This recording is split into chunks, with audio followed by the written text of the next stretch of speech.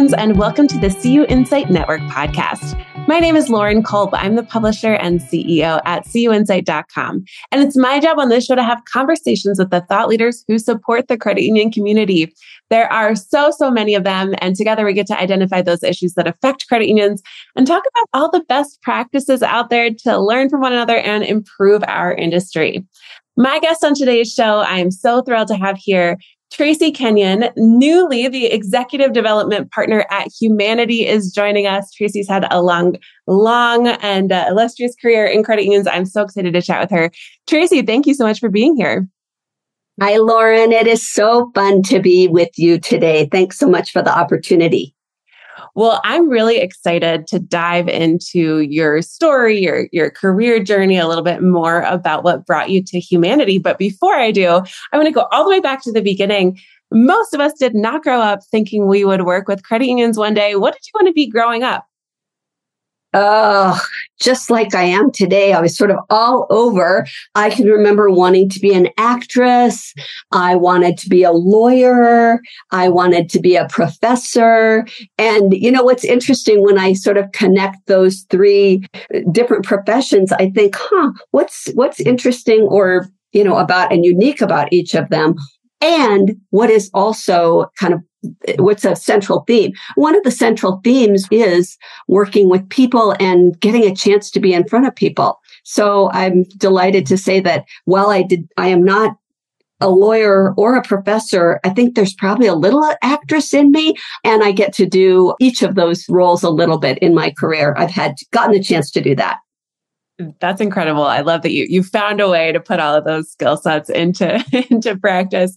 We know you've had such a wonderful career in the credit union industry. Can you give everyone a sort of a snapshot of what the journey was like from thinking you might be an actress, a lawyer, a professor, to getting into the industry all the way to your newest role at Humanidei?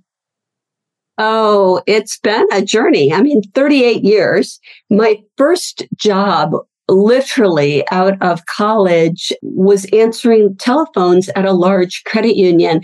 And the fun fact about that is that I paid for that job. I don't know that they even have employment agencies like that any longer where the applicant, the candidate, pays for the job. I paid 1 month's salary for over 2 months for the opportunity to answer phones at this credit union. And at the time, it was very painful, but financially, and probably a little bit to my ego too, because I thought, well, I'm a college graduate and, I'm starting out at the lowest spot. However, it was probably the best financial investment I ever made. And it was certainly great for me to calm my jets down and to learn that it is important to learn everything. And one of the things about being a phone receptionist is what departments are busy, which are not. I kind of knew where all the power was vested, if you will. And I was on the phones for about 6 weeks and I got my first promotion. And about, 2 or 3 months later, I got my next promotion. And honestly, within 18 months, I was running a department. And so that was truly storied for me in that first credit union. And then I worked for 3 other credit unions. So from, as I said, phone receptionist to running the real estate department at one credit union. And then I did collections and IRA work for another credit union. Then I went to work for a credit union as a marketing director, where I also did balance the corporate credit union for them. And then my last credit union experience was with First Tech Credit Union and ultimately became their first corporate trainer, which was a really, truly delightful job. And from there, I moved from the Pacific Northwest, which is where I grew up, to Salt Lake City, Utah. And I took my first job at a league where they hired me to be also a corporate trainer and go out and deliver training to credit unions. It was a new role for them. And 2 years into it, I was promoted into the vice president of Dues Supported Services. And that happened to coincide with HR 1151, so the late 1990s, and also the famed banker battles of Utah credit unions and Utah banks back in that time. So I found myself in the thick of all of that and really functioning as the air traffic controller. We had so many balls in the air, and my role, while I was a lobbyist and the chief paid lobbyist on staff, we had so many other folks that were, on staff from different, or not on staff, on contract. And so I had this, again, this sort of bird's eye view of all of it unfolding and me being able to help just, again, maintain the balls in the air. And from there, I was recruited to become the CEO of Montana's credit unions, a role that I cherished for 22 years and retired from there last month. And here I am bringing, I hope, this experience and skills and talent to Humanidei. And I'm really excited about the opportunity to just dig in and focus primarily on talent development and helping others build their careers. I love hearing the career story. I don't think I've heard it in its entirety before. And my jaw was just kind of hanging open while you were talking about paying for your first job. I don't know that I've ever heard that before. Isn't that, it's crazy. I'm sorry, I didn't mean to interrupt you, but it is kind of crazy. And when I say it out loud, I'm like, oh, wow, that was, I'm not sure. Again, I'm not even sure if it's legal or if anyone does it, but I did.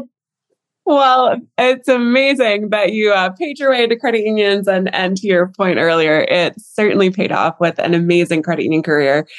I am so excited to have you today. And we have previously welcomed Jill Nowacki and Oscar too as guests on the podcast. And so it's so great that you're a part of the amazing Humanidei team. If you were going to summarize for someone what Humanidei does for credit unions, what would that elevator pitch be? Or how would you describe the work that Humanidei is doing in the industry? So my elevator speech would be that we engage with credit unions who are intentional about inclusive workspaces and developing talent. And with that, that's sort of the end of it. And then I would further encourage someone that was at all interested in the kind of work that we do, or in building inclusive workplaces, building a DEI initiative, looking for executive recruiting, looking for executive coaching, and quite frankly, anything that has to do with your people operations, call us first. We're curious people, and we'd love to find a way to serve you with those needs. It seems like every day we are seeing a new press release or a new post about an amazing CEO or an amazing executive in the industry that Humanidei has placed. And I know that there's a lot more, especially with you joining the team, that Humanidei is doing and can do for credit unions. Can you share a bit about how you and the whole team there really partner with credit unions to ensure that their strategic plans don't leave out that, what would say maybe the human talent part of the business, and a little bit about why that matters so much? Well, Lauren, it matters because the employee experience is so crucial to any business. And there's recent research that codifies some very old research that shows that 85% of career success comes from soft skills. And soft skills are not just people skills. They are things like time management, critical thinking, collaboration, just a myriad of things that help us work together as humans. And so that is why I would say it's absolutely critical to include your people in any kind of strategic plan that you have. The people are really the ones that are going to get the work done. The people are really the ones that are serving your members. The people are the ones that matter. And not just, again, your people, but how you're treating your vendors, how you're treating your business partners. All of that is so critical. And all of that is about your corporate culture. And one of the things that we do at Humanidei is that we make sure that we understand the culture, and not just the culture where it is today, but where you want it to be, and that we customize programs and solutions to your individual credit union. I love that. When we think about the importance of people, I've heard a lot, start at the top. So start with your leaders, whether or not that's the best strategy. Maybe we start everywhere all at once. But what would you say is the best strategy for really creating those engaged leaders? So to create engaged leaders, we really need to meet individuals where they are. And one of the most important things we can do is to help people work on their self-awareness. Another little data point is that a Harvard-trained neuroscientist named Juliet Hahn recently narrowed it down to one skill that is super important for successful people. And that skill is surprisingly self-awareness.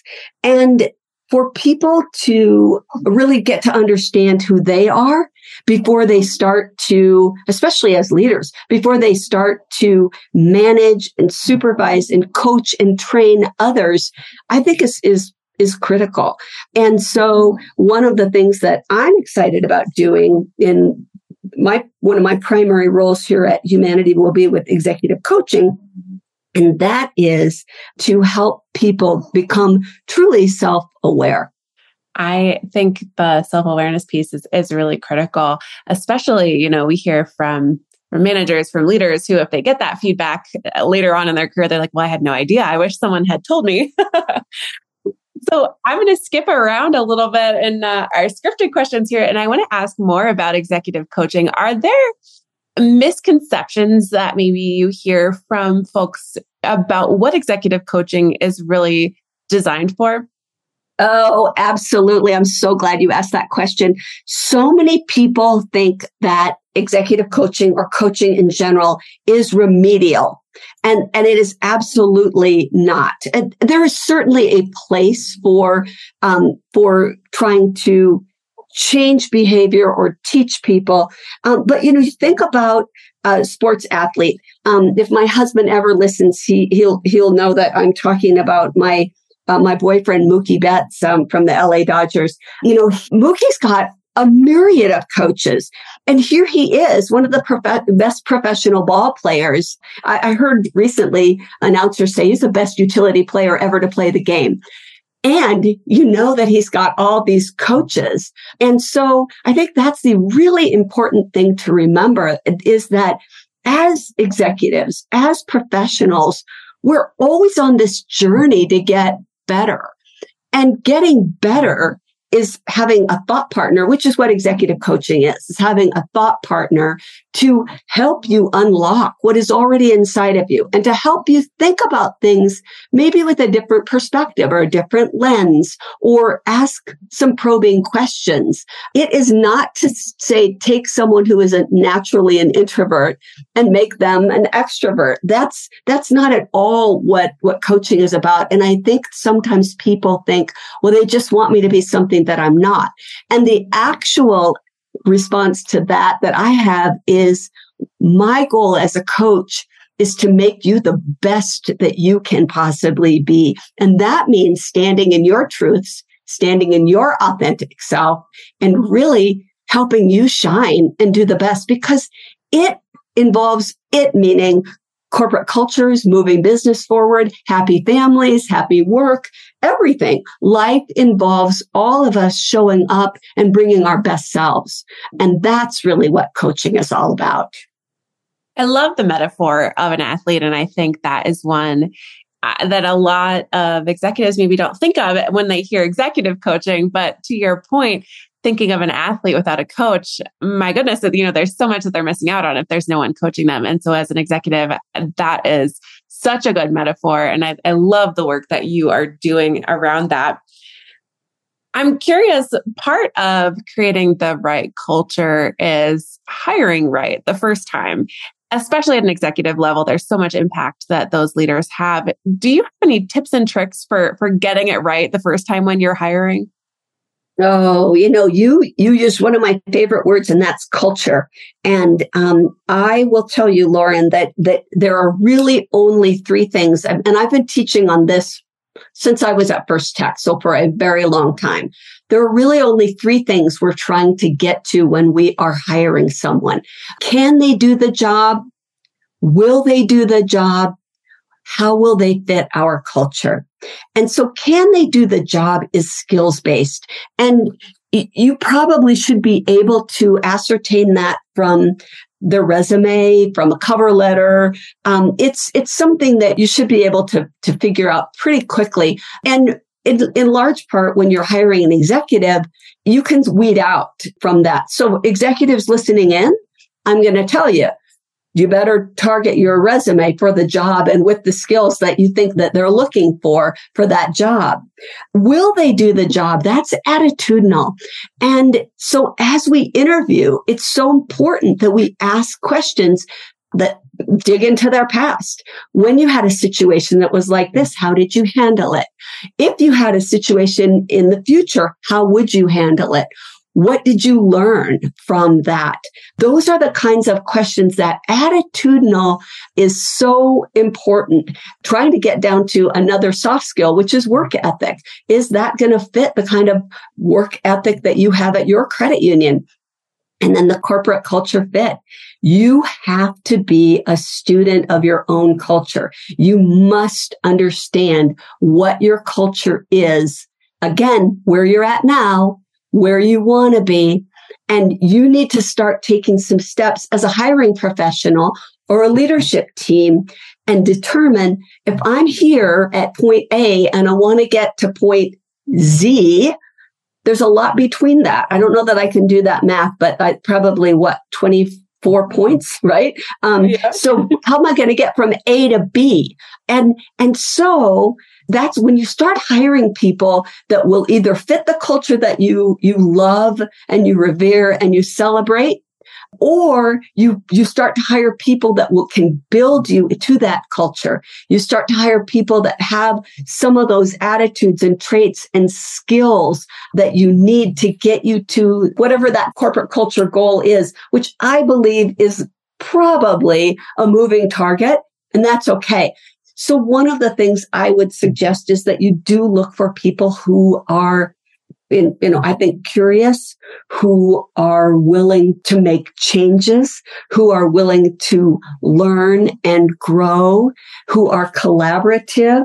Those are the kinds of things that most organizations would be looking for. And I will share that if you're not able to find them in your current pool, it may not be the pool, it may be how you're asking, what it is that you're doing to get candidates. And so give us a call at Humanidei. We are happy to help.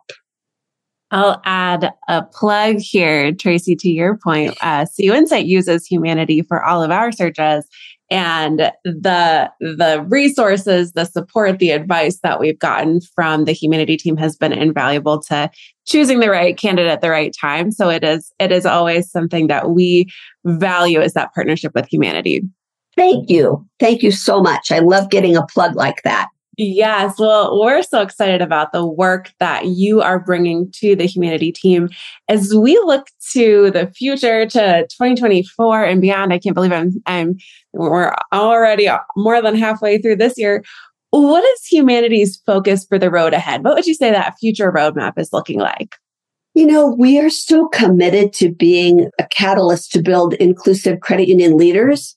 You know that both Jill and I, and quite frankly, everyone at the Humanidei team has long roots, deep roots, and long history is probably what I should have said in the credit union space. We love credit unions. We are all in. We're cuckoo for Cocoa Puffs for credit unions. And so that's so important to us to continue to build a viable credit union system. We really want to assist credit unions as they integrate their most important assets, which of course is our humans, our talent, into organizational plans and development, kind of as we talked about earlier. In addition, I would tell you, we're so focused on DEIB that I think it's something that if credit unions haven't started to engage, and I think most have, but if they need some help, we're your best partner. Because again, we are credit union professionals who really do want to see credit unions thrive. Tracy, you mentioned DEIB, and I think many of us have heard of DEI, but if someone didn't know what that B stands for, can you share more about that? Absolutely. The B is belonging. We can build all of these systems, but if we still don't have cultures where people feel like they really belong, then it's all for naught. So that belonging goes back to some of that corporate culture, that work of making sure that every voice is heard. Everyone has a seat at the table, that it's not that we have several tables set. It's that we have one long table. And if it's not long enough, we build it bigger. I love that. That is just a perfect way to describe DEIB, which I hope is what we will hear sort of taking over as just the previously DEI used the acronym a lot there. Tracy, as we wrap up the show, I always like to have some fun with rapid fire questions to let our listeners get to know you a little bit better. I'll ask the questions in a rapid format, but your answers don't have to be that quick. If you are ready, we will dive in. I took a deep breath. I'm ready. Perfect. Well, who is someone in your life that was a great leader and what makes them so great? So I mentioned that I was blessed to work at First Tech Credit Union, and I worked there under Tom Sargent's leadership. And Tom Sargent, God rest his soul, passed away. It's going on 2 years. But Tom was absolutely innovative and collaborative and inclusive. And one of the things that I loved about working with Tom is that there was never, oh, we can't do that. Everything was a possibility. And he was always so curious, and he was always so far ahead of his time. Tom was also a great baseball fan. And I remember the first time I ever saw the internet, I was walking down the hall by his office, and he said, "Tracy, come in here and look at this." And I saw his computer and things were moving. And he said, "It's a baseball game and it's live." And I was like, "On your computer?" I didn't know that was such a thing. Now, remember, this was in the 1990s. And so working at First Tech with Tom was nothing short of there was always something great. It was nothing short of brilliance, really. And I remember him saying to us once at all staff meetings, he said, "There will come a time when we will be able to be between the consumer, our member, and their transaction because we own all the data." It was the first time I'd ever thought of that. And he said, "We should know that they're renting a movie and getting a pizza every Friday night. We should be the ones managing that for them, if you will." And I'm not sure that we've ever gotten there as a credit union space, but it was such an eye-opening and thought-provoking thing for me to even consider credit unions, as a data source. And I know a lot more talk, big data. We talk about it a lot now, but that was Mr. Sargent back in the, early 1990s. Wow, that is truly incredible. Such a forward-thinking leader. Clearly had a lot of impact. I love that. If you are going to splurge on something, Tracy, if you want to treat yourself, what is something you might invest a little bit into? Okay. I can't even believe I'm going to say this live and out loud, but people that know me are not going to be surprised. Probably a handbag.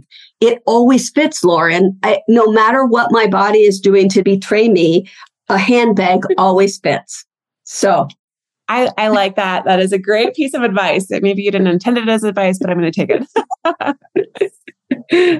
All right. Good. Here's a random question for you. If you travel for work, which I assume you do quite a bit, what's that city when you see it on the agenda? You're like, "Oh, I'm so excited to go to this city for work." So Lauren, you and I both know we get to travel a lot in our jobs, and it's such a blessing. And there are so many cities that I absolutely love, but there is one that I completely enamored with, and I was just there a few weeks ago, and that is Claremont, California, the home of Western CUNA Management School. I started to say WCMS, Western CUNA Management School. I'm blessed to have served on the WCMS board, and now I'm on the faculty, and I absolutely love Claremont. It's this darling little burg tucked up close to the mountains, but you get there and you do not have any sense that you are in Southern California. The Pomona colleges, the Claremont College campuses are right there. There's really sweet restaurants. There's lovely shopping. I'm in love with Claremont, California. I don't know that I've heard that response before, but I think that is amazing. We'll definitely link to WCMS, Western CUNA Management School, if anyone's interested in learning more. My guess is most folks have heard of it. Tracy, what is a book that you think just everyone should read? Well, so many. One of the things that is a fun fact about Tracy Kenyon is that she worked her way through her undergraduate at an independent booksellers. So I'm a book person. I love books. I love to read. I love to actually decorate with books. I'm a person that I got books everywhere. One book that I would say is The Memo by Minda Harts. The Memo is an African-American woman's guide to navigating corporate America. And I think it's an excellent and timely read for anyone. I will have to add that to my list. I have quite a few books that are waiting to be read, so that one is going to get added for sure. What has been your best hack for creating balance and integration between your work life and what I like to call on the show your life? I actually, when I hear that question, I always think of that song Blurred Lines, because my lines are very blurred. And so my work and my life are they're very integrated. I am married to a credit union CEO, Eddie Black, and he and I are both sort of, can I say it out loud, workaholics? But the one thing that we do is that we get out into the Bob Marshall wilderness where there's absolutely no cell coverage, even if you wanted it. I guess you could do a satellite, but I don't need it that badly. And get out there and we fly fish and hike and just hang out. And it is absolutely rejuvenating and fabulous. So that's on the few times that I absolutely disconnect, but I'm embarrassed to tell you that right now I have 4 screens open in front of me with 4 different applications on them. So I'm probably not the best one to take advice from on that. My lines are pretty blurred as well, but so I love your way to disconnect as well. Tracy, we're going to link to everything we talked about today in the show notes. If anyone wants to get in touch with you or the Humanidei team, we'll link to some contact information too. But my last question as we wrap up here is, do you have any final thoughts you'd like to share or final asks of our listeners today? I'm always really curious. So I would love it if there was a way to find out in one word, maybe 2 or 3 words, but in a brief number of words, what makes a good corporate culture? What is it that is, that's been kind of the theme of a lot of what I've talked about today is building talent and cultures.